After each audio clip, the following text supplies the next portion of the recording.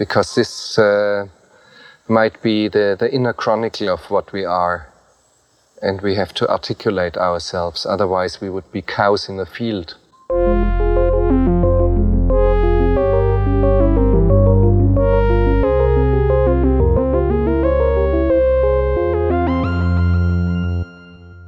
Welcome to Cows in the Field. This is a show where we discuss philosophical themes in popular films. My name is Justin. I'm Laura. And today we're taking a vacation to Clendathu to stomp on some bugs. It's Starship Troopers. Hey, kid, what's going on? It's war! We're going to war! Now the youth of tomorrow must travel across the stars to defend our world. We are a generation commanded by fate to defend humankind. Everyone fights, no one quits. We are going in with first wave! You smash the entire area! You kill anything that has more than two legs! You get me? We get you, sir! And we're pleased to welcome to the show Liam Billingham. Liam is a podcast producer at Sugar 23 and the host of Die Hard on a Blank, a show about all the various ways to execute a Die Hard movie. Welcome to Cows in the Field, Liam.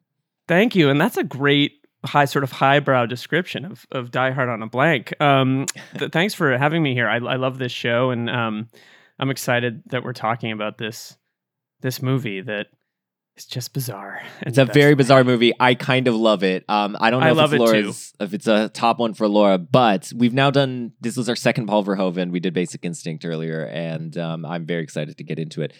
First question to you, Liam, is when's the first time you saw this movie? Like, what was your feeling when you first saw it? So I worked at would I have been there? When I was like 14, I believe I started to like help out at a video store in my hometown of Duxbury, Massachusetts. And I remember renting this the night that it came out and watching it like 15, 20 times because I was like a 14 or 15-year-old idiot and was like, this is so cool. And I remember getting the book and like trying to read the book, but feeling like the book wasn't as like really interesting. And I will say I like was a bit of a do you guys want me to stop? No, Justin, I think, is trying to locate the book. Please continue. Oh, yeah. Okay. So I remember... I got the book right here. I was so confused. I was like, we're doing dynamic podcasting. Sorry. So I remember buying the book, which was blue and had like the guy... I remember the cover. Like I know the edition that you're holding in your hand right now, Justin. Yeah, it's the one, the movie tie-in. Yep, exactly. It's probably that one. And I never really read it, but I remember reading bits of it. And then...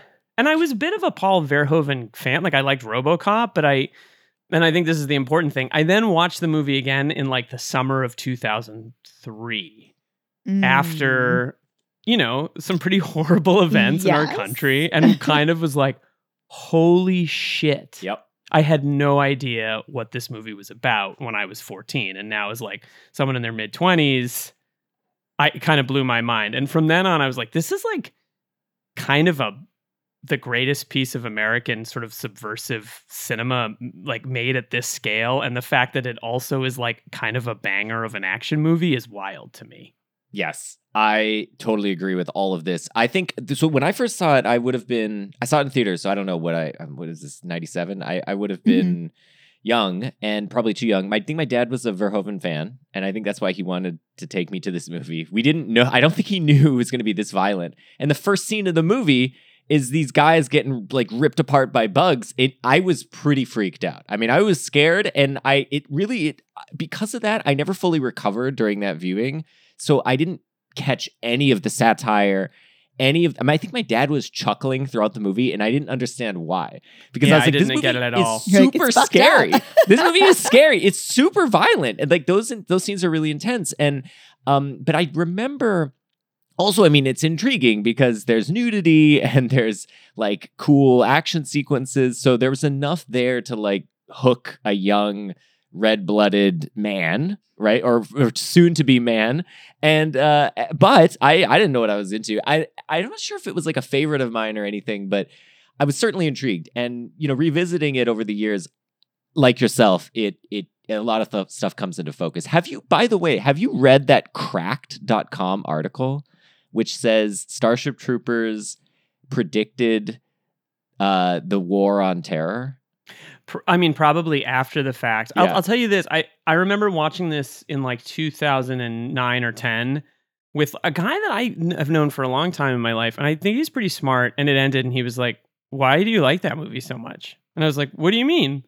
And he was like, and I sort of elucidated what I thought it was about. And he was like, it's not about those things. It's just a movie about bugs. And I was like, really? Like, this is like, I just was really perplexed that he didn't put it together in his head. But I think I did read the article after the fact, but I definitely like extol the virtues of this movie. And I'm a big Verhoeven guy in general. I mean, and this movie kind of changed my brain and made me watch every Paul Verhoeven movie differently after Got I it. saw it. I see. Oh, that's interesting. Yeah. Did you watch it for the first time 2 nights ago? No, Okay. I think I watched it with you, Jess, and like I feel like we were I have a memory of us watching it in the apartment that we lived in when I was in grad school. So I feel like we watched it in like 2012. And but at that point you had sort of given me the like, this is the movie that predicts the war. Oh, I had like made that joke. Yeah, or you whatever. had I already see. sort of laid that out for I me. So see, I I didn't see. have an opportunity to kind of like uncover that myself. I went in knowing that this was a satire. And then we revisited it last night. I'm totally perplexed by this movie. Not that I like don't understand that it's a satire. I do get that, but it's tonally so strange. I liked it much more the second time than I did the first time. I think the first time my response to Justin was also, "Why do you like this movie so much?" But now I was enjoying myself the I second do time think around. as like a Verhoeven fan like yourself, Liam, I think it's easy. It goes down easier than if you're coming to it not with any Verhoeven background. Yeah, I think that's true. And one of the things when we started when we started to talk about doing this movie, I like did a little mini Verhoeven run earlier this year. So I also watched Basic Instinct and I listened to your episode on it. And then I watched Flesh and Bone. Have you guys seen I've Flesh not and seen Bone? that. I would like to though. Yeah. Oh my God. It is just it is like this, but set in medieval times, like just like wildly violent, hard to watch, hilariously funny in that way that Paul Verhoeven has kind of like, ha ha ha ha ha ha, ha. Like it's like painful to absorb and deal with. But it's like the laugh sticks in your throat. And I think that is part of the tonal issue of this movie is you're like, what? Why? What? It's just, it's out there. And it's incredible that it was a mainstream movie. Like people saw this movie. For sure. Yeah. Which is just wild to me. Yeah. And it came out like, I'm thinking like, because this movie totally passed me by. I don't remember it happening at all. I'm a little bit younger. I was like in the 4th grade at this point, but I remember Independence Day, for example. Like I feel like we were going through like Americans fly the flag and like shoot down bug aliens phase. Like there was a lot really of movies. were, huh? That's funny. And Mars Attacks was like a fewer, which is like that's a satire, but a very different This is kind. something, I mean, we've talked a little bit about this on this podcast. I think we did it in the Independence Day episode, but like the 90s end of history thing is a real thing with we've defeated communism. There are no more enemies on this planet. Who we is our have to go antagonist elsewhere. now, right? Who else can we blow up? It has to be aliens because we've dominated everything in this part of the galaxy. Oh, Men in Black. That's the other one. Exactly. Bug aliens too, in particular. Yeah. Yeah. I thought about that when they were squishing the cockroaches in one of the videos, one of the propaganda videos. They're doing their part and they're squishing the bugs. I love it. Oh my God. That part. Well, speaking of that, I was looking at Letterboxd as you do before you record a podcast about a movie. And I noticed that your past guest and our past guest, Jamel Bowie, wrote a nice little encapsulation of this movie. And he said there's only one scene of satire in the entire movie and the rest of it is meta commentary. And I was like, the scene of satire has to be the I'm doing my part and them like stepping down on the bugs, right? Like that's clearly the most satirical thing if you view it through the lens of this is like someone on YouTube getting like, patriot pilled or however you want to describe what's happening in the movie. And it's interesting that Netflix describes it as a satire. I would say that's like an assignment it only got much later. I think when it came out, it was like, this is an action movie. Like they never winked. Paul Verhoeven never winked and was like, he never winks in the movie, except once. I think he actually winks in the movie, and otherwise, I think No, I think you're totally right about that. The other funny thing about the doing our part is the deranged mom who's clapping while the deranged mom rules. I mean, it is, I think, a bad move in 1997. I hope I'm getting the date of this movie right. To market right. your movie as making fun of the very people who are going to, and the very military industrial complex and all that's going to build up and sell tickets for your movie. Yeah. So understandably, Verhoeven is like, this is an action movie. And not only that, I think what's also interesting and can contribute to its appeal is that it's kind of 3 movies in one. It's that action movie, yes, but it's also a last day of high school movie. It's like Can't Hardly It's a Wait. Beverly Hills 90210. 90210. It's a soap opera, American Mhm. Graffiti. You know, that first 20 or 30 minutes or so is Johnny Rico facing this choice point in his life. School's over. He's kind of a dumb, rich kid who doesn't really have any direction. What is he going to do with his life? And he decides kind of arbitrarily to devote himself to this fanatical fascist, militaristic cause.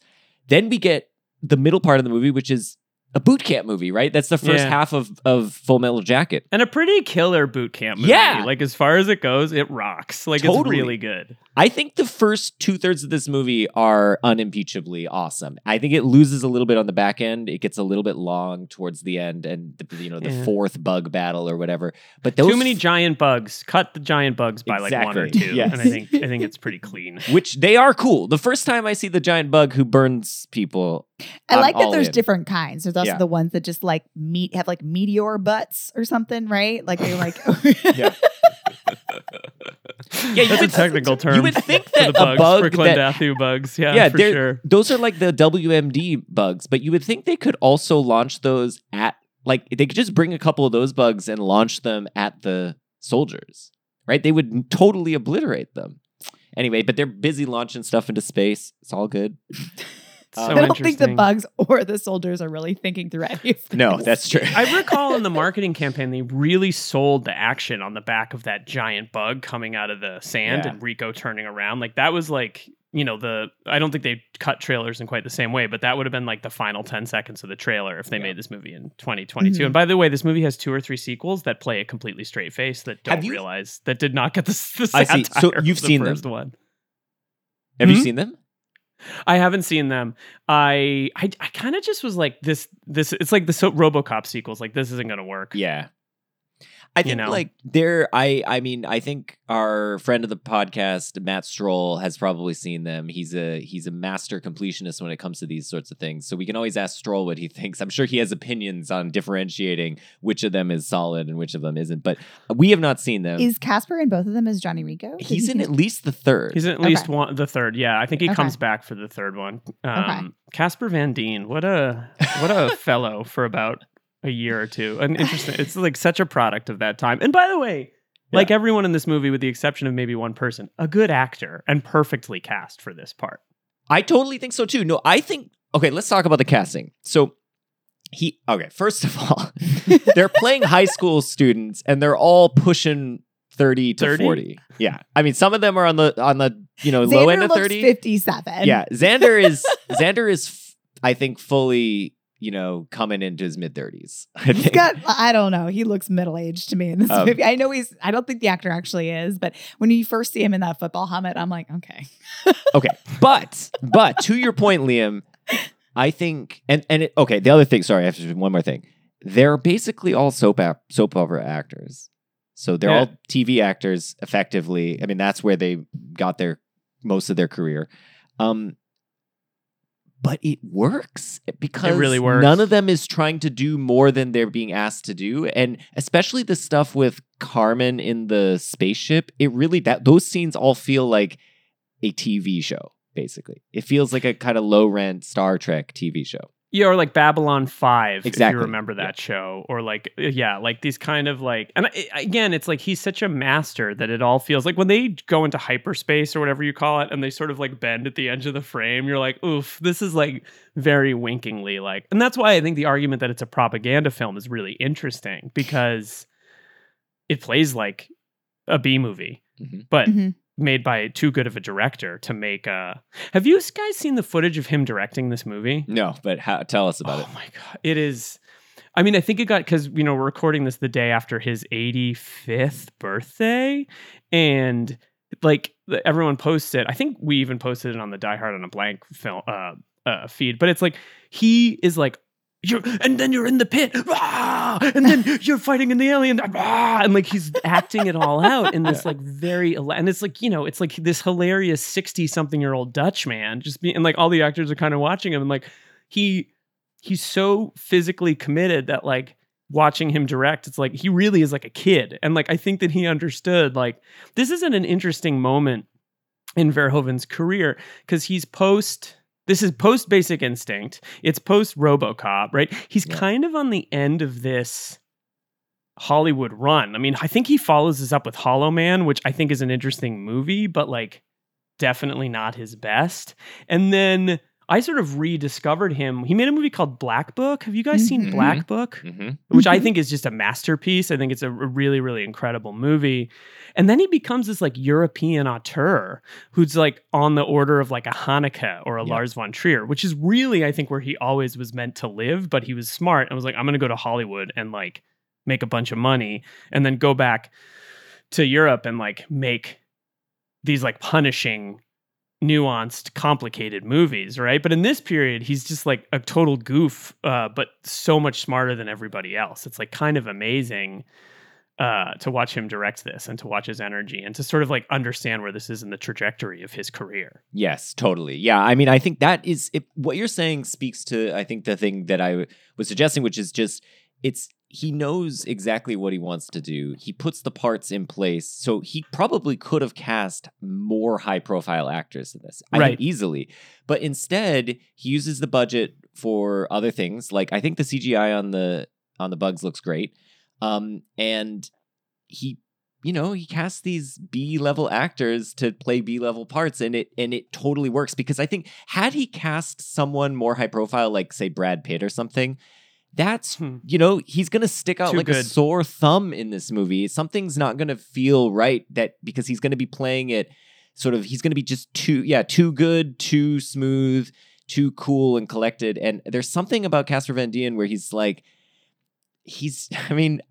look, everyone is perfect in this movie, but Casper Van Dien is like at the very limits of, I think, his powers in this movie. And you can see the edges as he's trying a little bit too hard at times. And it's just sort of he's struggling to like make sense of this character. And I think that's all good because I think that's exactly what needs to come through. We need to see a guy who's just a little stupid trying to figure out his thing in his life. And you kind of see Casper Van Dien like working out the character. It works kind of perfectly. So that's just a testament to Verhoeven's casting. Well, yeah. And I also think one thing that occurred to me in my rewatch when I was like grown up was like, this movie takes place in Buenos Aires and everyone is like pretty like they read as like all American kids. They don't have accents. They have like, his name is Johnny Rico, Carmen, like these things. But it's one of those movies that makes you wonder about the edges of what you don't see on planet Earth and what has happened to people because it's very like, it feels very homogenized. Like, I'm sorry, Neil Patrick Harris is not from Buenos Aires, Argentina, as we understand it as a place now, really. Like, it feels a little like very like, you said earlier, winky. And one of the details that's so smart about this movie is that sort of the like political structure of the society is explained in that scene with Michael Ironsides as Radchek. And he's like, there's civilians and there's citizens. And like, what is going on? They're all distracted and like blowing bubblegum, Etch-a-Sketch pictures at each other. And like, no one's actually like learned a thing in their high school experience. And like, it's just really... the things that get by the characters that don't get by the audience in this movie are like very dynamic and smart. Yes, totally. That scene, which we should spend some time on, is, I think, a masterclass in terms of delivering expository information, but in a way which is dynamic and interesting. Naked force has resolved more issues throughout history than any other factor.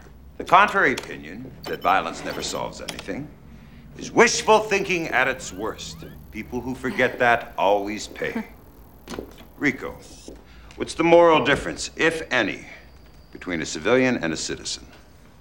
A citizen accepts personal responsibility for the safety of the body politic, defending it with his life. A civilian does not. The exact words of the text. But do you understand it? Do you believe it? I don't know. We're seeing a post-democracy world. So democracy in this world has sort of run its course.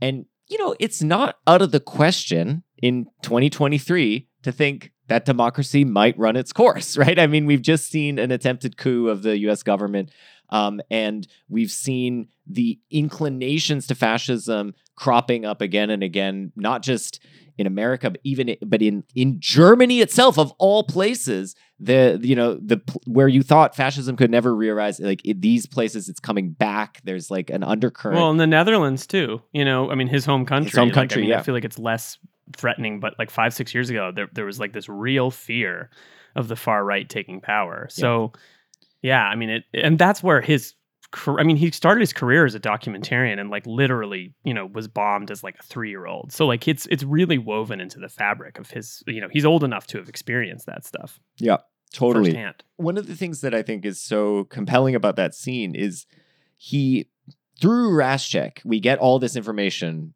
quickly, like what's happened. Democracy has fallen. Also, we later learn, it's part of this, but not part of this scene, but we later learned that we effectively have a world government.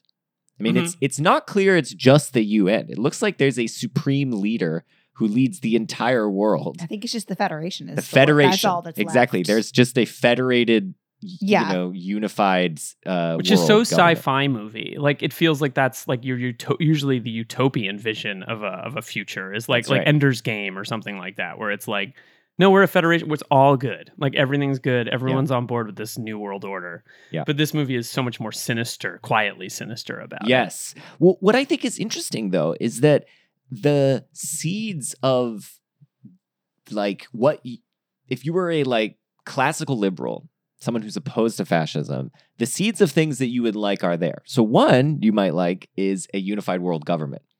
There's no conflicts, any more armed conflicts between humans because you have a world government. So that's all settled.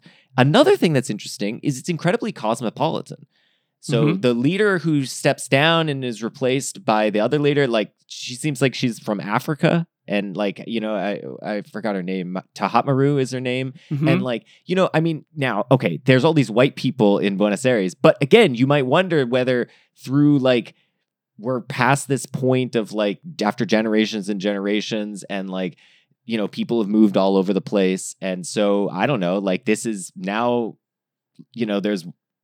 it's become like white people have Ibanez is their name. Like, I mean, it's not out of the question. Anyway, so there's this thing where like we have a seemingly cosmopolitan thing. We have no war anymore. And you're like, this is pretty, we have world peace. Of course, the cost of it is that for some reason, the only way you can vote is if you serve in the military. So the only way to get citizen status is to serve in the military. Or have babies. Yeah, or even have babies. Children without serving. Without serving, yeah. A woman's like, I want to have babies in the shower scene. Yeah. If you want to advance in society, then you have to like join the military, right? You have to become like, and that's the argument that this movie is a propaganda ad for joining the military, right? It's interesting. Yeah. Although, yes, but at the same time, it's so absurd. The idea that like in order to vote, you have to have served in the military is I think so. I mean, patently absurd to like Americans in the American context. Yeah, I was going to say there's plenty of countries that have compulsory sure, military yeah, service. but in the American context, that it should sort of read as like absurd, But the other reason it's sort of absurd is if you put 2 and 2 together. So we have a unified government, so there's no war.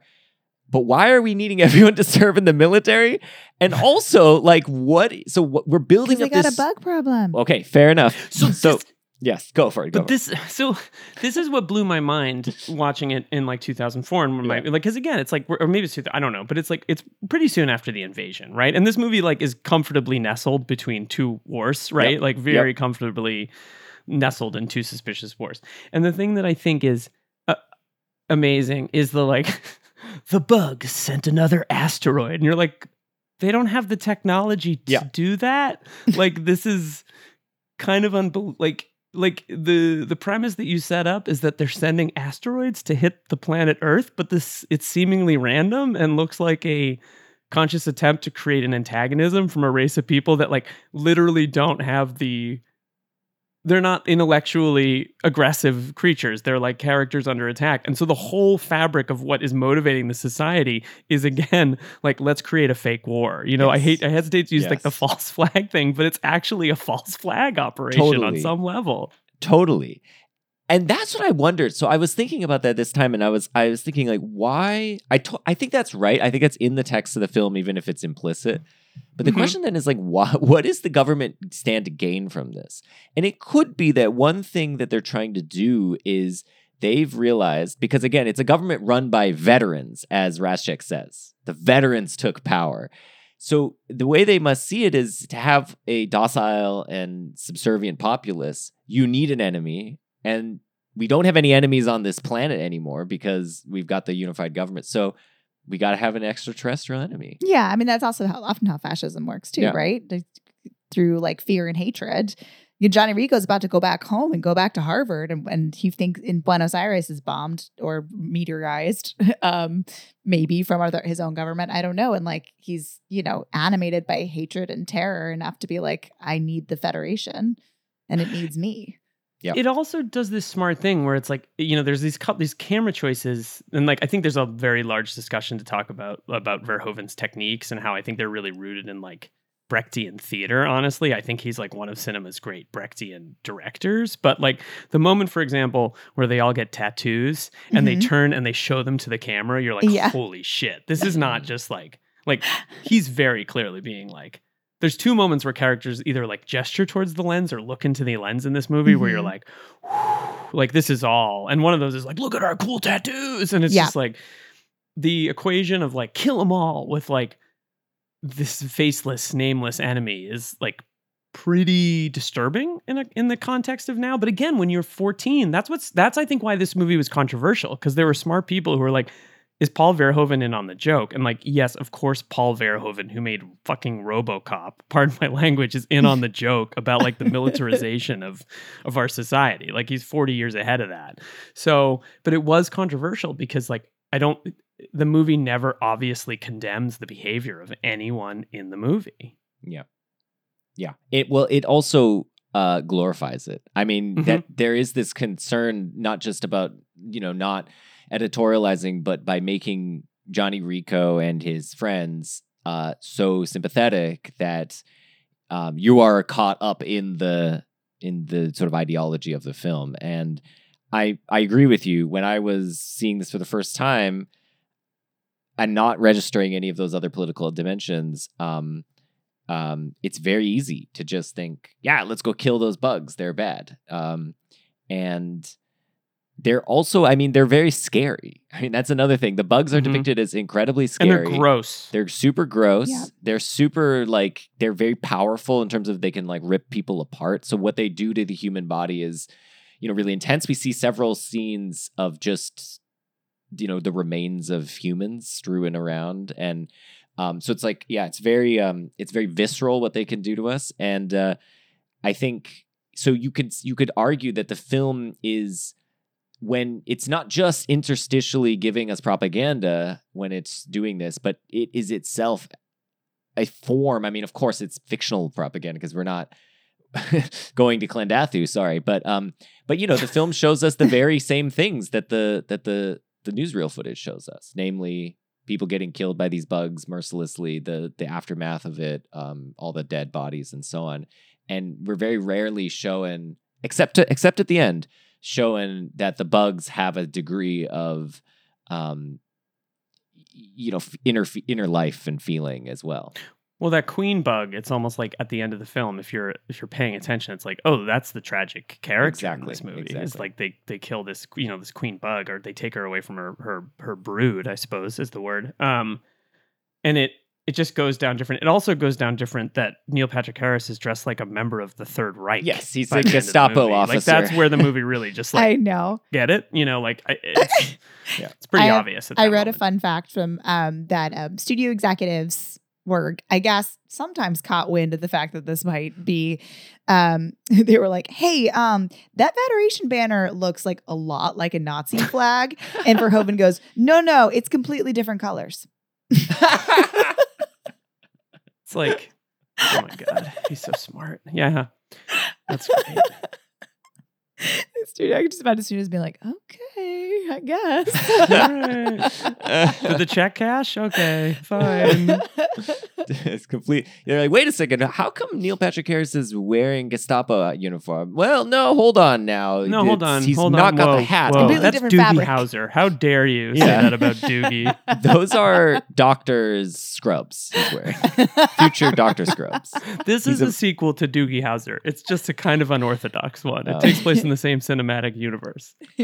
Man, I just speaking of those propaganda videos, so there I think are 5 of them, and they're just I mean, that's the parts of the film where at least I today am laughing. Like I'm not like maybe chortling with total joy, but I am definitely smirking. Do you have a favorite of them? So No, I don't think I have a favorite, but I think this is like the moment where I'd like to go on a little bit of like a focused tangent on this stuff in the movie, which is like, so one of the things I mentioned earlier about Verhoeven is that he's entered this like auteur, this European auteur phase where he makes, I forget the name of the film with Isabelle Huppert, which is like, some people read as this like empowering feminist movie. Other people read it as like the complete opposite.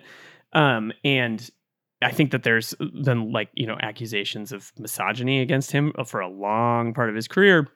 And I even read some stuff about this movie that we can get into. But in the interim of seeing this movie for the first time and then coming back to it, like, sort of is the way that I've been framing it this whole time. I went to theater school, and the first play I did was Bertolt Brecht's play, The Good Woman of Szechuan. I don't know if you guys know that, but it's, he was a German playwright and anti-war, and his most famous work is called Mother, Courage, and Her Children, which is about a woman sort of surviving the 30 Years' War and what she has to do to stay alive and continue to make a living in in a war zone.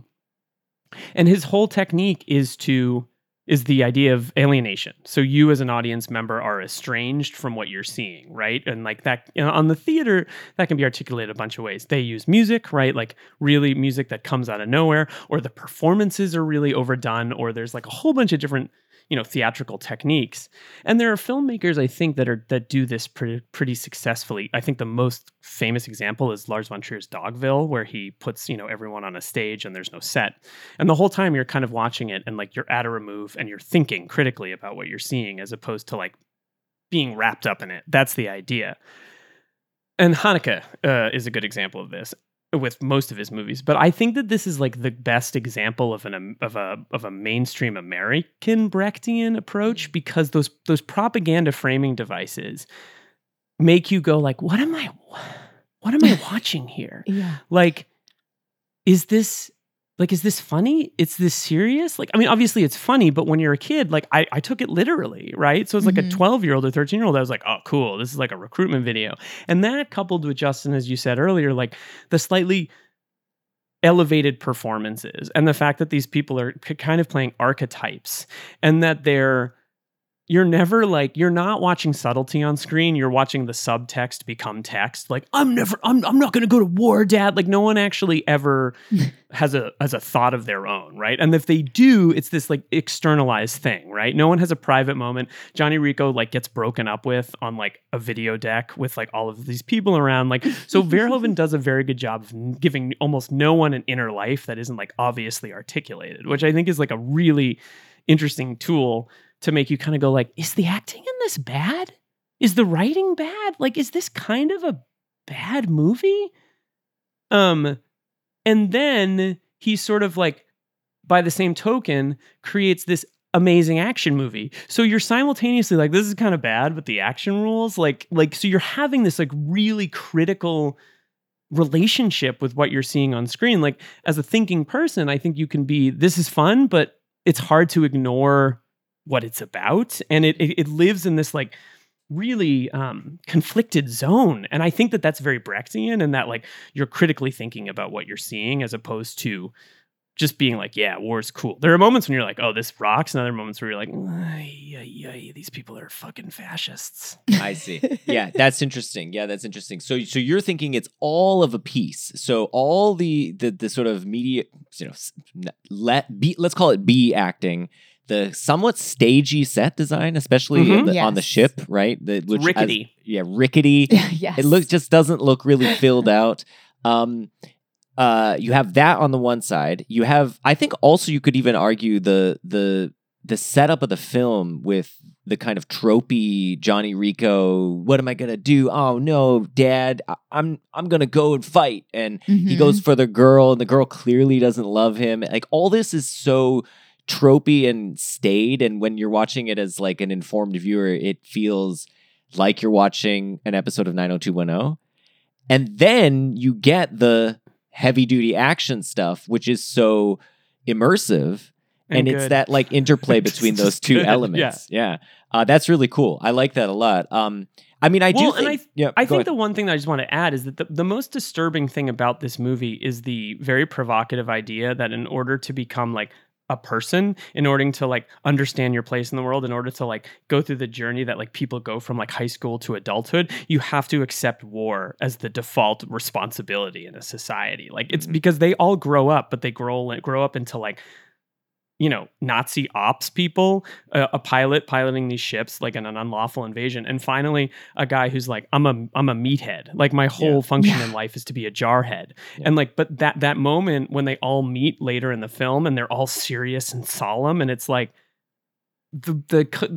what's so smart about that is that that's the moment when we're kind of like, oh, they've all self-actualized. Like they're the real people they've all been wanting to be in this movie. But it's like they've become the worst fucking people in the world. And it's so dynamically and smartly done because it's really disturbing to think like, oh, this is what growing up means in this society. Yes.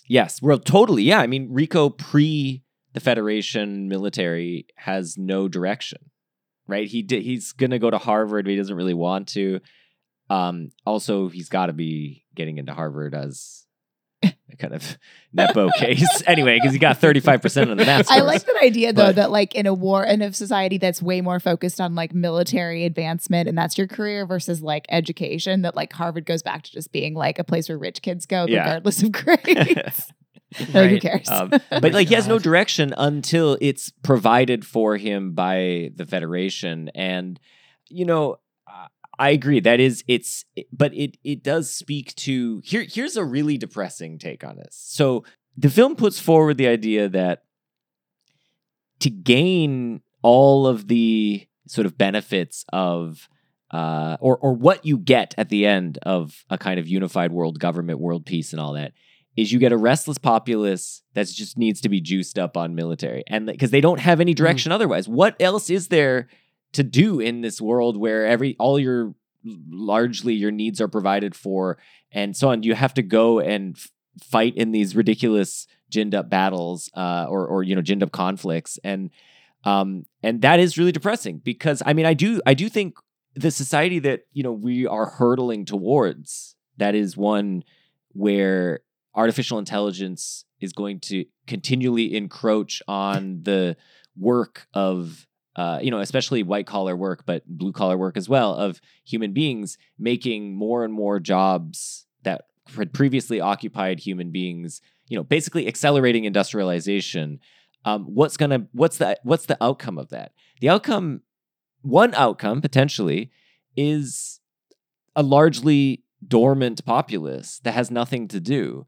And what does a largely dormant populace going to do? I mean, there's a real concern that then they have like filled with rage and they just need to be directing that rage at things. It's like QAnon. It just exactly. Is. Yeah. It's like everyone was stuck at home and they like, you know, saw some insane thing on the internet and now that movie's making $100 million in the box office. Right. Like it's just, exactly. it's like a natural, insane progression to the mainstream. And, you know, not to be too dark about it, but like, I think this movie points at that. Like, I think that's there's right. a little bit is like Paul Verhoeven could just be like, I fucking told you so, like a long time ago, you know? And also the idea that like the potential bread and circus of this, or the circus of this culture, is like watching propaganda. Like this is YouTube. Whoever is on, whoever's point of view we're watching here is like on YouTube. Would you like to know more? Like it's just, it's like a, you know, when you don't go to, instead of going to bed at night like a person, I'm watching like cooking videos. It's like that, except it's for propaganda. Yeah. Exactly. Yeah. No, that's a great. I didn't think about that, but that's exactly right. They're clicking on a screen. Yes, exactly. That's right. Yeah, that's right. Man, he's way ahead of the curve. I mean, this is the greatest is there ever incredible. was. He's so good. It's amazing. All of his movies are like this, you know? Like I remember, not to draw too much of a tangent, but the whole Boston Marathon bombing and the kind of like militarization that happened and the kind of like celebration of that and being like, this is like RoboCop. This is like RoboCop. Like there should be like an Ed 209 out on the streets and like patrolling, looking for a guy on a boat. Like it was just insane. It was nuts. Yeah.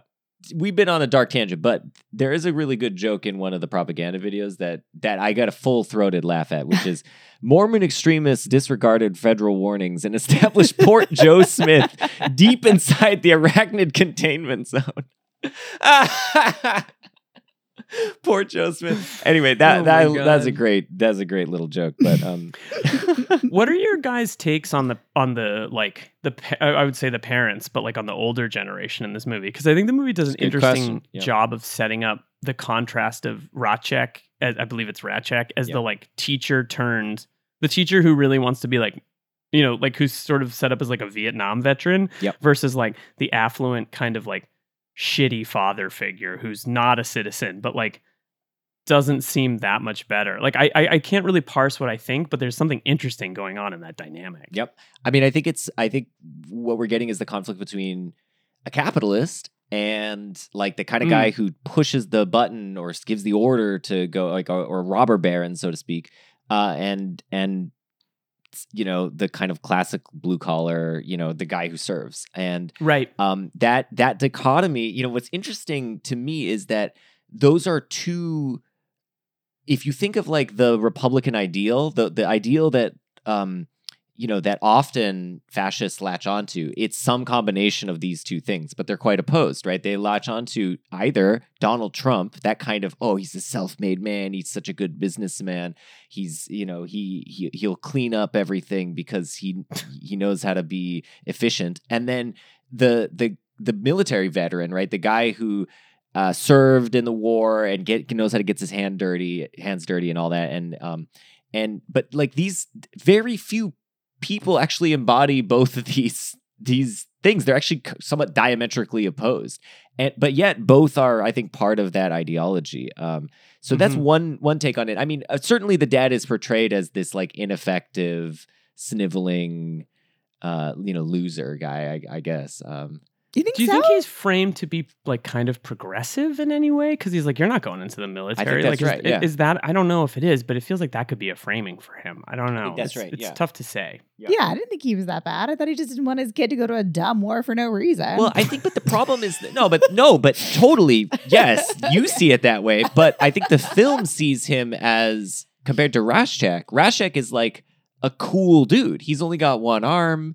He's super like eloquent when he's giving his speeches in the class. And Rico clearly looks up to him. This is for you new people. I only have one rule.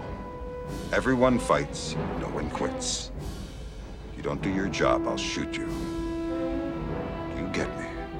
We get you, sir! I know. I guess I just take away from that how lost Rico is. Because what Rico's really like chafing at, I think, is like that his parents have like decided for him and are telling him what to do and are pulling the like, you're not going to do that. You're not going to go to war. We're going to go on a vacation to the outer rings. Damn it. That's how we're going to fix it. Like they're just like, I'm your father and I know what to do. And they're lamenting the fact that he's going to a school that is constantly shoving propaganda down his throat. But like Johnny Rico doesn't even understand that's what's happening. He's like, no, he discourages me. And I'm like, if that's what you think Ratchek's doing this entire year for your past year of high school, like you are so lost and sad. But he has that moment where he asks Ratchek what to do. And Ratchek's like, you be a man and make your own choice. But really he's been giving him, he's had his ear this whole past year. So Johnny Rico's not really making his own choice. He's listening, he's making a choice based on a girl and like a lot of stuff that's been pumped into his head. But I didn't think that the dad was framed in a bad way at all. What do you think, Liam? Well, it's interesting because like I think Ratchek is. I mean, first of all, I think Michael Ironside is like the perfect Verhoeven actor. I just think he's great, and he like understands the assignment, and I think it's very specific. I also think that like Casper Van Dien understands the assignment. Like your point, like he's such an empty vessel. You know, to your point, Laura, it's kind of like he can sort of absorb and like, you know, everyone else has a focus, right? Like Carmen wants to be a pilot. Neil Patrick Harris's character's name is Carl. Also, very German name, by the way. I feel like it's very intentional that he's named German. Carl is gonna, you know, become like a shadowy, you know, shitty dude. I mean, he has like this he's got this power, and like Dizzy's focused on Rico, and Rico doesn't know what to do with himself. And I think that like it's powerful that he becomes the kind of like sacrificial, like I'll die for the Federation, I'll die for all these things. And I think that what's really smart about what this has to say potentially about a society that has destroyed democracy and in some ways completely removed critical thinking is, Laura, to your point, the idea that like you've been in a classroom with someone the whole year teaching you about the failure of democracy and the idea that like a citizen is civilian. But then he says, it's up to you. It's your choice. Like I've taught you to think your own way. And it's like, that's what teachers are to some extent meant to do. Right. But when you're poisoned in the society, I mean, this is the kind of shit we got like during the pandemic with people, you know, that wouldn't wear masks or get vaccinated. It was like, well, I do my own research. And it's just like, like, you know, you've been tricked as a character. He's been tricked into thinking that he's making his own choices.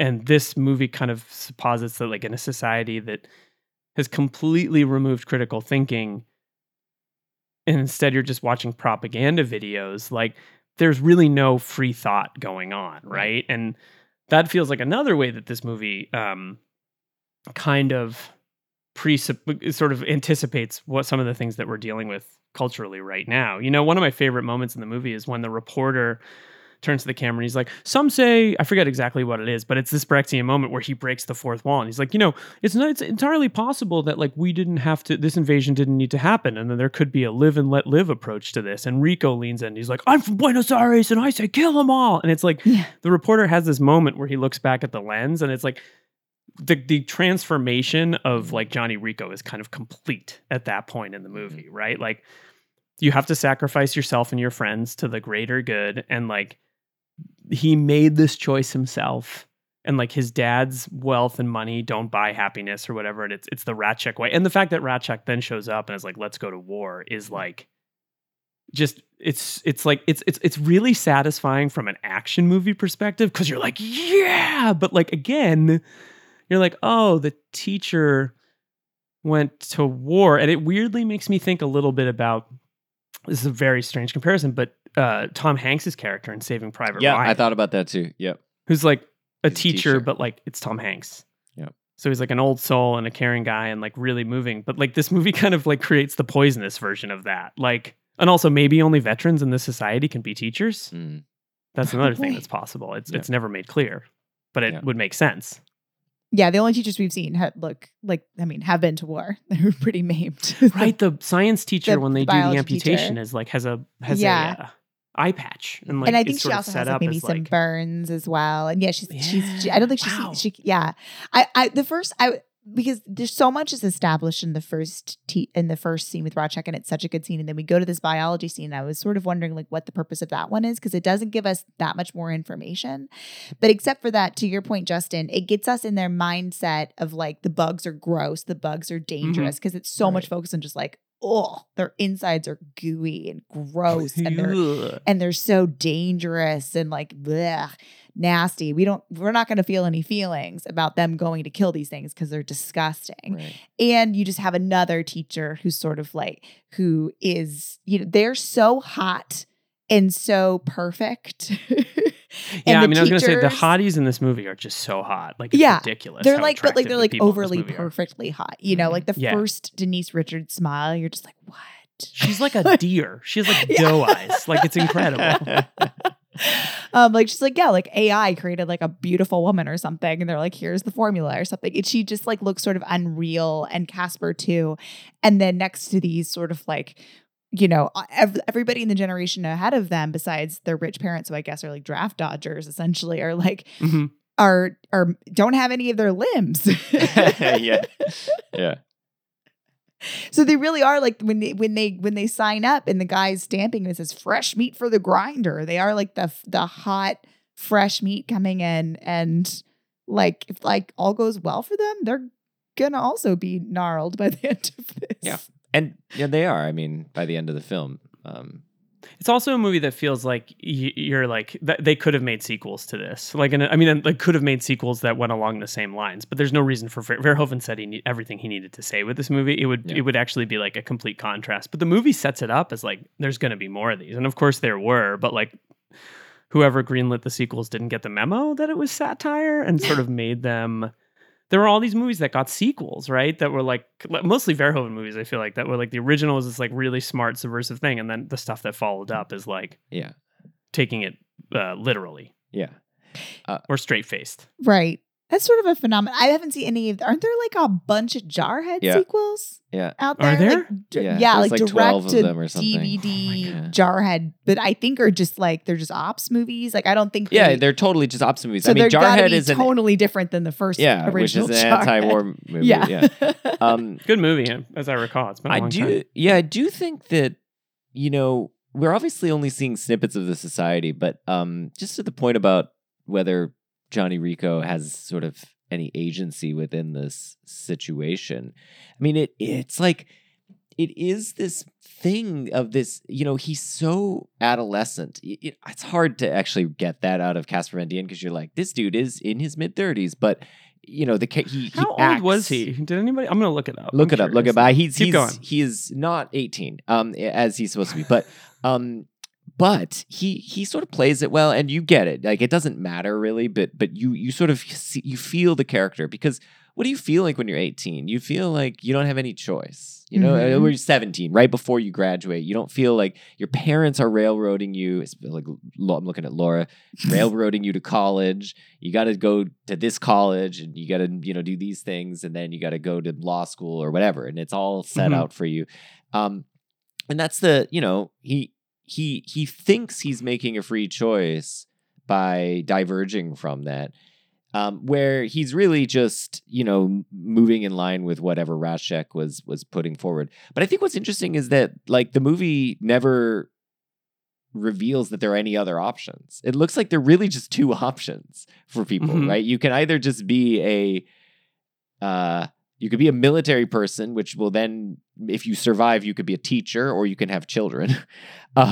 Although interestingly, his parents had him, so but I think they say like it's harder to have kids if you don't harder to get a license. License, right? So if you're super rich, I think you have to apply. Yeah.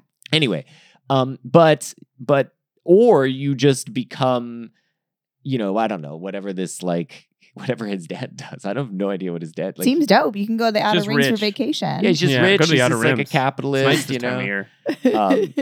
But like, Outer Rings. But because like on the surface, you're like, I don't know. I like that sounds like a good gig.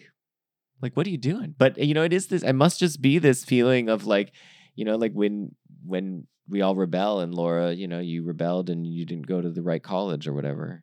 Yeah, you also just want to do what all your friends are doing. Mom, that's true. Yeah, I want to do what all my friends are doing. We made a special pact. Yeah. Well, I was also just thinking that like this movie is kind of like is it called a Bill Dungsroman? Like a movie about like someone's journey into adulthood through their like spiritual education or something like that. And like this is kind of a twisted version of that, where it's like he goes from not knowing who he is to being like, I'm going to go get my arm bit off by a fucking bug because I believe in the Federation, or I believe in like whatever this is, right? This fascistic society that prizes militarism above all else. Like it's kind of a twisted version of that. Yeah, I mean he's good at a couple things. We know he's good at football, and that turns out to translate well to the military. So there's no surprise that like he's going to be good. And I think he likes that he's good in the military. Like once he's there, the first thing that motivates him is becoming squad leader, I guess, right? Mm-hmm. And when he gets it, he's really happy and he feels fulfilled. But then he gets that guy killed. Yeah. And so, I do wonder, like, I do feel like there's that seduction of like getting, finding the thing you're kind of good at, right? Getting that first reinforcement of I found something that I'm good at. And I imagine that, a lot of people find that in the military. Sure. And there's nothing in principle wrong with that, but or they find it in whatever. But anyway, I do sort of see like, it's just interesting that the film doesn't set up any other options. It's just like this. And but maybe that's where, I don't know. And then by the time he almost walks, right? Washout lane. Right. And then he really doesn't have any other options because his home is blown up. That's right. A murderer was captured this morning and tried today. Guilty.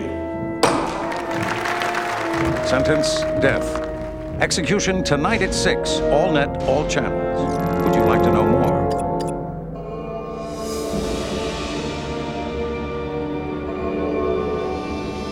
If you think you're psychic, maybe you are. Federal studies are being conducted in your community. Would you like to know more? The Washington Post's review at the time that it was released was that Verhoeven's tone was so inconsistent that it's impossible to decide whether he's sending up the Third Reich or in love with it. Wow, that's a bad take now. Yeah. That's like an embarrassing read of this movie. But that's kind of what makes it interesting and dangerous, is it is seductive, right? Yeah. Like, I don't know, if this movie were made now, you feel like you'd need the virtuous character who sort of signals that like, this is bad, you got, like, you know what I mean? I'm not to be like, movies, but like, it just feels like you can't get away with this. I mean, like, this isn't that different from like, the Captain America movie, like kind of loser boy finds his like destination in life, but you know, plays it straight. And like, you just couldn't get away with this level of subversion. I mean, that's why Paul Verhoeven doesn't make movies in America anymore. In Geneva, the Federal Council convenes. We must meet the threat with our valor, our blood, indeed with our very lives, to ensure that human civilization, not insect, dominates this galaxy now and always. Sky Marshal Deans announces plans for an offensive against Clandestine, source of the bug meteor that destroyed Buenos Aires. So one character we haven't talked about is Dizzy, I guess she's heartsick and in love with Johnny Rico. And I was reading something, her death, when she's like, at least I got you, and then she dies. And I was reading something yesterday that was like, it's like Verhoeven's misogyny coming again. And like, he has this complicated, I mean, you know, Basic Instinct, not only in the movie, but in the production of that movie, like there was some controversial stuff, but like, does that read to you guys? Does it feel like that's an accurate take of the character? I feel like it's just another kind of archetypal model that this movie needs to have, which is like the woman in love with the protagonist. And to Dina Mayer's credit, she's one of the best things about the movie, in my opinion. I love Dizzy. Yeah, I think she's my favorite, actually. I think that line, at least I got you, it's just sad, you know, but like, I didn't think it was like misogyny. I was just like, this girl like really is in love with him. And, you know, just the way that Johnny was mooning over Carmen and Carmen wasn't that into him. It's not clear how Johnny really felt about her, but I don't know. I'm like, when they finally get together, I was like, these two make sense together. I'm happy for them. They're simple and they don't have the same kind of ambitions that Carmen does. And like, I think she's such a fun character. I really like Dizzy. What's the reason for the misogyny? It's just that she's so sort of a character defined by men. Yeah, like so devoted to him or whatever. Yeah, I think everybody's an archetype in this movie. Yeah. I think you said that well. So it didn't bother me. I think it's this. Yeah, sorry. Yeah, I mean, Rico is as devoted to Carmen to the extent that, I mean, both of them, Rico for Carmen and Dizzy for Rico, sign up to the military for that other person, to the point, right? And they're following their love to the military. So, yeah, anyway. I think she's just supposed to be kind of a mirror of what's going on with him and Carmen. Because there's even that moment where he says to her, I love you. And Johnny says to Carmen, I love you. And she won't say it back. Yeah. And then Dizzy has that moment where she says, I love you to Johnny. And he doesn't say it back. You know, I think she's just meant to be the mirror of Carmen.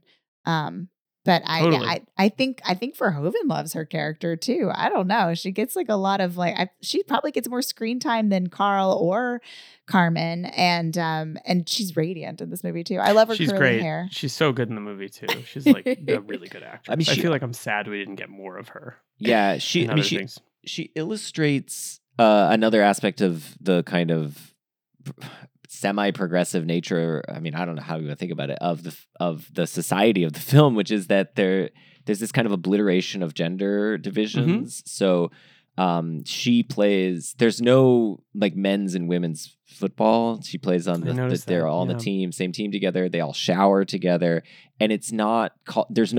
It's never called attention to. They're just.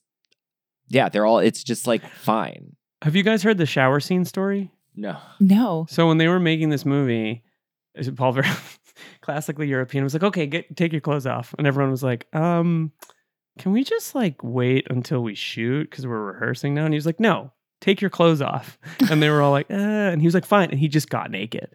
And he just like told the crew to get naked, and he just like dropped trout and was like, "Let's just do it and go for it." And like, I don't know if the crew thing is true, but apparently he was like insistent, like everyone take your clothes off. And you have to wonder if maybe Paul Verhoeven gets canceled. I don't know, like this story and some other things you hear. It's like, I don't know if you need to take your clothes off. Like, can someone find me an intimacy coordinator to be on the set for? So I just love that he was like, everybody get naked. That feels definitely different. I was thinking about like that story. I hope this is not apocryphal, but I heard that for Lost in Translation, Scarlett Johansson was like not so sure about like the lingerie, like the opening scene where you see her in her lingerie, and Sofia Coppola is like, "Well, I'll model it for you," and that feels like a fun like lady moment. And this does not feel like the same. same. Feel as like, Usually the director does not need. It's weird. Yeah. I'm really interested in the thing that you said, Liam, about how we have this real contrast, and I love that you thinking of it as like a Brechtian between the sort of mediocre acting and set design, and then these like highly intense stylized action sequences, which are, which would go toe to toe with kind of any of the action scenes of that day, and I think that contrast is, I think, a crucial dimension of this film. And I think it's a crucial dimension of a lot of Verhoeven, especially, if you think about like RoboCop, and then you also think about even like his sort of sexy thrillers like Basic Instinct and Showgirls, where it's not just there's nudity, but there's like sort of extreme amounts of nudity for mainstream films. It's in quote bad taste. He's not afraid to have bad taste, which is like so remote from the way that most, and I would say that a lot of the filmmakers we reference, like Haneke has good taste almost to a fault, right? Or like I wouldn't say that Lars von Trier has good taste, but they're so wrapped up in their identity as like auteurs that they can't risk embarrassment. And I think that like art like the art like that risks embarrassment like this is like next level, because this could have just been like such a disaster, and it isn't, because the tightrope that he walks throughout the whole movie, it's like there's this great stage direction in Tony Kushner's play Angels in America. That's like the sort of the scene at the end when the angel pops out of the roof, which is how the first part, Millennium Approaches, ends. This angel pops out and says like, "Greetings, traveler," or something like that. And then the directions, it's like the special effects in this should be awesome, but I'm also okay if you see the wires.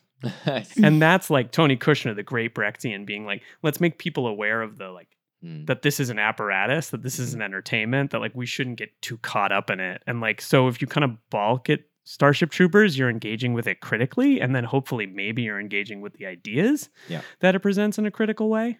Yeah.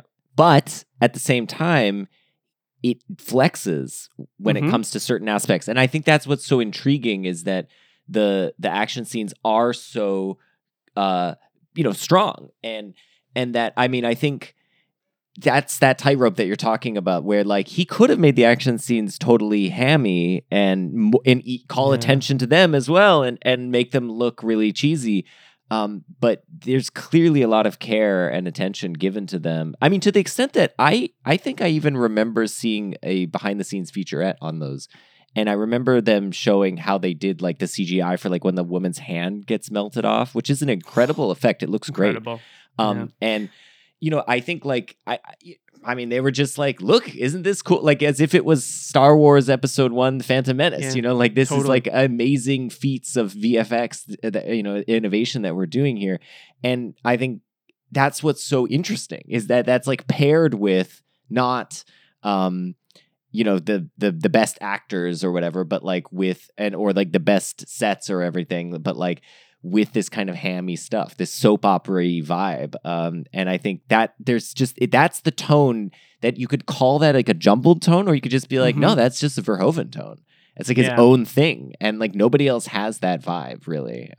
Anyway, I think he's also completely unpretentious. There's that like, I was actually reading, per our conversation earlier about Oppenheimer, this like quote that like any movie about war, I think it's Jean-Luc Godard, like any movie about war is inherently pro-war because, any representation of the glory of war makes war look exciting. And I feel like he took that quote and was like, all right, well, I'm going to like double down on like the kind of like, I'm going to double down on that really hard. Like I'm going to make this super attractive and yet at the same time make you sort of aware of how absurd these characters are or sort of like archetypal or whatever. You're not really emotionally invested, but you're certainly like going along with the beats and you feel the beats. Like Dizzy's function as like the mirror to Carmen. Like you're like, yep, this is a 90210 episode that culminates with like absolutely killer special effects in science fiction. And I do think that there's something interesting in the action because most of the action is soldiers trying to take down giant bugs with machine guns that almost do nothing to the bugs. Mm-hmm. So like a lot of the time you're just watching them be like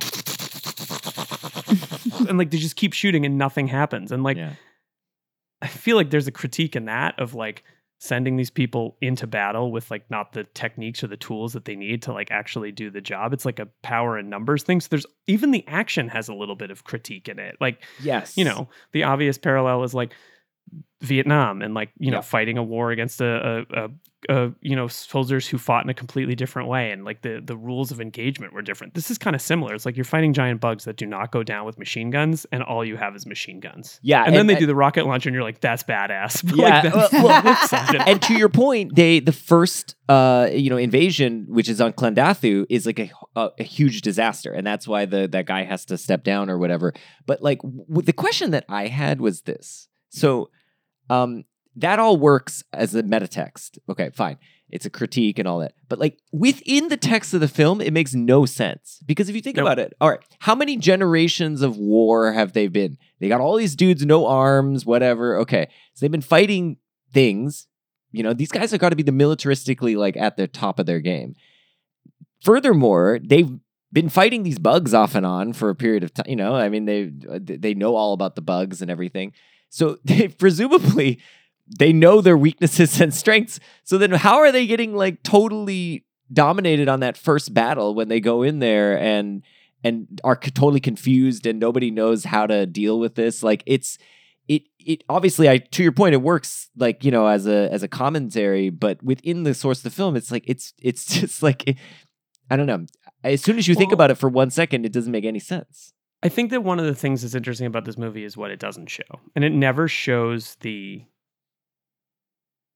lords of war, the war profiteers, the war industrial complex, the people that make money off war, because they're often quite far removed from the war. And it's like, again, if you accept the reading that like we are watching a propaganda film or a meta commentary, it's like, who's profit? I mean, not it feels like we're going down a rabbit hole, but like who's profiting off this war? Who's making the money? Who is like, and the fact that we as an audience are never given like someone to point to and go like, that's the human bad guy. Like, no, the bad guys are the bugs. The bad guys can't be anyone but the bugs, right? So it's like, it's just the idea that like, that we all talk about in terms of militarism. Like, why are we spending money on this? What's the value? It's not adding anything to our system. Most people would say it's adding nothing to our society. The flip side of that is like this idea that by engaging in it, you're part of a long-standing tradition of defending your country or what all those, what I would have trouble taking seriously. It feels as though like the lack of that, the void of that is a comment in and of itself. Like this is a society that has accepted war as the logical conclusion. There's no antagonism on planet Earth, so we have to drum up a war so someone can make money, and we never see who that is. Well, I think it's both that, but I think it's also the thing I've been sort of pushing, I guess, is that it's war as creating meaning in a meaningless world, and like because these are people. My read is that like these are people who, if they didn't give them a war, they would just be killing each other because they have nothing else going on in their lives. Their lives are effectively devoid of meaning. They have, they have their basic needs are met. I'm imagining that that technologically they're at a point where they don't need to do manual labor and stuff. So like what left is there? And then the movie is basically saying what's left is you still want to kill people because you have those evolutionarily ingrained impulses. So we need to give you that or else you're going to start killing each other. And so then they, so I think that's one of the things that I think is gained. Of course, you're right that there's obviously also a military industrial complex that's profiting by selling these arms and so on. Also think of it as teenagers. Like, I mean, what are so many movies sold on? The backbone of war. Like war's cool in movies, right? Yeah. So like even that is almost maybe Paul Verhoeven doing the commentary of like, oh, you like war movies, huh? Like the history of war in cinema is, there's so many great war movies. And like even those of us who I think are like very anti-war are still like, what movie rocks ass? Full Metal Jacket, right? Like it's hard to like distance. I mean, every year there's a good war movie, and again, that comes back to this argument. And I think what Verhoeven's engaging with is like to show war on screen is to glorify it. But he's kind of like, all right, well, I'm going to do that and I'm going to do commentary at the same time. And that's kind of what makes the movie dangerous. Now, I don't know if in 2023 it's quite the same level of satire that it was in 1997, but like still really, really works. And the one thing I want to say is that in a weird way, the hero at the end of the movie is the private. It's the lowest ranking officer. It's, you know what I mean? I think that that's significant, that they're like, it's not, it's not these military eggheads. It's not these like, it's the new guy. And like, of course it's Clancy Brown, who's like previously been at a higher level, but it's like, even if you fall down flat on your face, you could still be a hero for the Federation. Come join. Like it's essentially those army commercials that we see it, like we saw on TV on like, between episodes of like Seinfeld in 1997 or whatever. Like it feels very specific that the hero at the end of the movie is the private. Liam, let me ask you, so as a Verhoeven fan, where does this one rank for you in his filmography? Damn it, Justin. No, it ranks pretty high. Like I think it's really an important movie for my brain, I think, and for the way that I think about movies like this. If I really had to pick a favorite, I'm pretty blown away by Black Book, a movie that I think is also subversive and kind of like complicated in how it views this post-war, the sort of universal way that we're most meant to interpret the time after World War II. And it's also a movie about dehumanizing people for political aims and a much more like very complicated one because it's real world. And also that movie has incredible acting. I mean, that's up for me. Flesh and Bone is incredible. He hasn't, with the exception of maybe Hollow Man, he hasn't missed. So I would probably put this in the top 2 or 3. And actually, I think Hollow Man gets a bad rap. I think like many of his movies, age has turned that movie into like a pretty interesting movie about gender. I also saw Basic Instinct for the first time this summer in like many, many years. And I was like, holy crap, is this the best movie that was made in the 90s? So this movie's amazing. It's very good. It's just so much better than all the ones surrounding it. But Laura, do you have a view on? I mean, I think it's Basic Instinct for me, but I have not seen his filmography, nor have I revisited some of the stuff. Like, I feel like I did not watch RoboCop in the best conditions. I watched it the first time with you, Justin, a couple of years ago, and I don't think we saw it like, in my head, like it was like there's too much light. I couldn't really see it very well. We weren't watching it like in a nice theater or something like that. I need to like revisit RoboCop. But I really loved Black Book too, and I liked Al a lot. I wasn't that into Benedetta, but I liked of his. I haven't seen stuff. Benedetta yet. I need to set aside like a couple hours to watch that. it looks incredible, and it's just on Hulu. I don't know why I'm not just watching it. I don't understand. But You'll, sometimes you'll, you're like, you'll "Oof, like it. I think okay, I really here we enjoyed go." Ben. It's just speaking of things with bad taste. There's lots of that. Oh, yes. And it's great. It's just wonderful. I think I actually do have a real soft spot for Benedetta. In part because You liked it a lot more than me. I yeah. do. But I like the idea. So it's about sort of what true faith would mean. And in a way, it's a satire of not in a way. It totally is a satire and takedown of the phoniness of organized religion. So I'm just sitting here like, yep, this is just. Did you guys know that he's a Jesus scholar? A Jesus scholar. Paul Verhoeven is a Jesus scholar, a recognized Jesus scholar. He wrote a book called Jesus of Nazareth. Really? That's very much worth reading. And I saw him talk about the book and present Life of Brian. It's his favorite movie, which is really, really interesting. So he presented Life of Brian and then talked about it. This is in New York. And then he signed books, and he's making the Jesus movie now. And his Jesus movie, the way he described it is the first shot is Christ on the crucifix. And he's, writhing and he's in pain. And then the camera pans wide and you realize he's being crucified with like 60 other people, because historically that's what would have happened. Yeah. And it's sort of like, he wants to sort of portray him as like Jesus the exorcist. So he's going around like exorcising demons and throwing holy water at people. And I'm like, holy shit, if this movie gets made, like it's going to be the greatest. Like it's going to be so controversial. And like, God bless Paul Verhoeven if he gets to make this movie. That's the kind of film I want to see. No, I mean, that's Benedetta is we're moving in that direction. Mhm. Yeah, it's like great. a warm up looks for like it. that. Yeah, it's good. It's fun. I wanted to just mention one Yes. little dumb thing. We didn't talk about how much bug goo is in this movie. A A lot of bug There's goo. a lot of bug goo. High quotient of bug goo. Yeah, like I was just thinking about like when we were the war scenes and this relationship to like war movies, like people, they got the machine guns and then they're just covered in yellow or green. Some bugs have different goo. Mhm. Some of them are red goo bugs and some of them are yellow goo bugs. But they were just making like buckets of goo and throwing it on their actors. And it's like kind of funny in like a Nickelodeon kind of way. And it's Right. kind of gross. And it makes you also not really feel like the bugs are like creatures that you need to feel any empathy for Right. because they're just like goo filled. They're like giant ants. Right. But if they were covered in that much blood, it would be That's really interesting. horrifying, right? But like it's Yeah. like instead it's like slapstick and weird and cartoony and like Well, and it doubles gross, down on but- what you said is that you see the bugs at the beginning get amputated, like they're treated like a frog in science class or Yeah. whatever you amputated, like they're I guess humanized or whatever.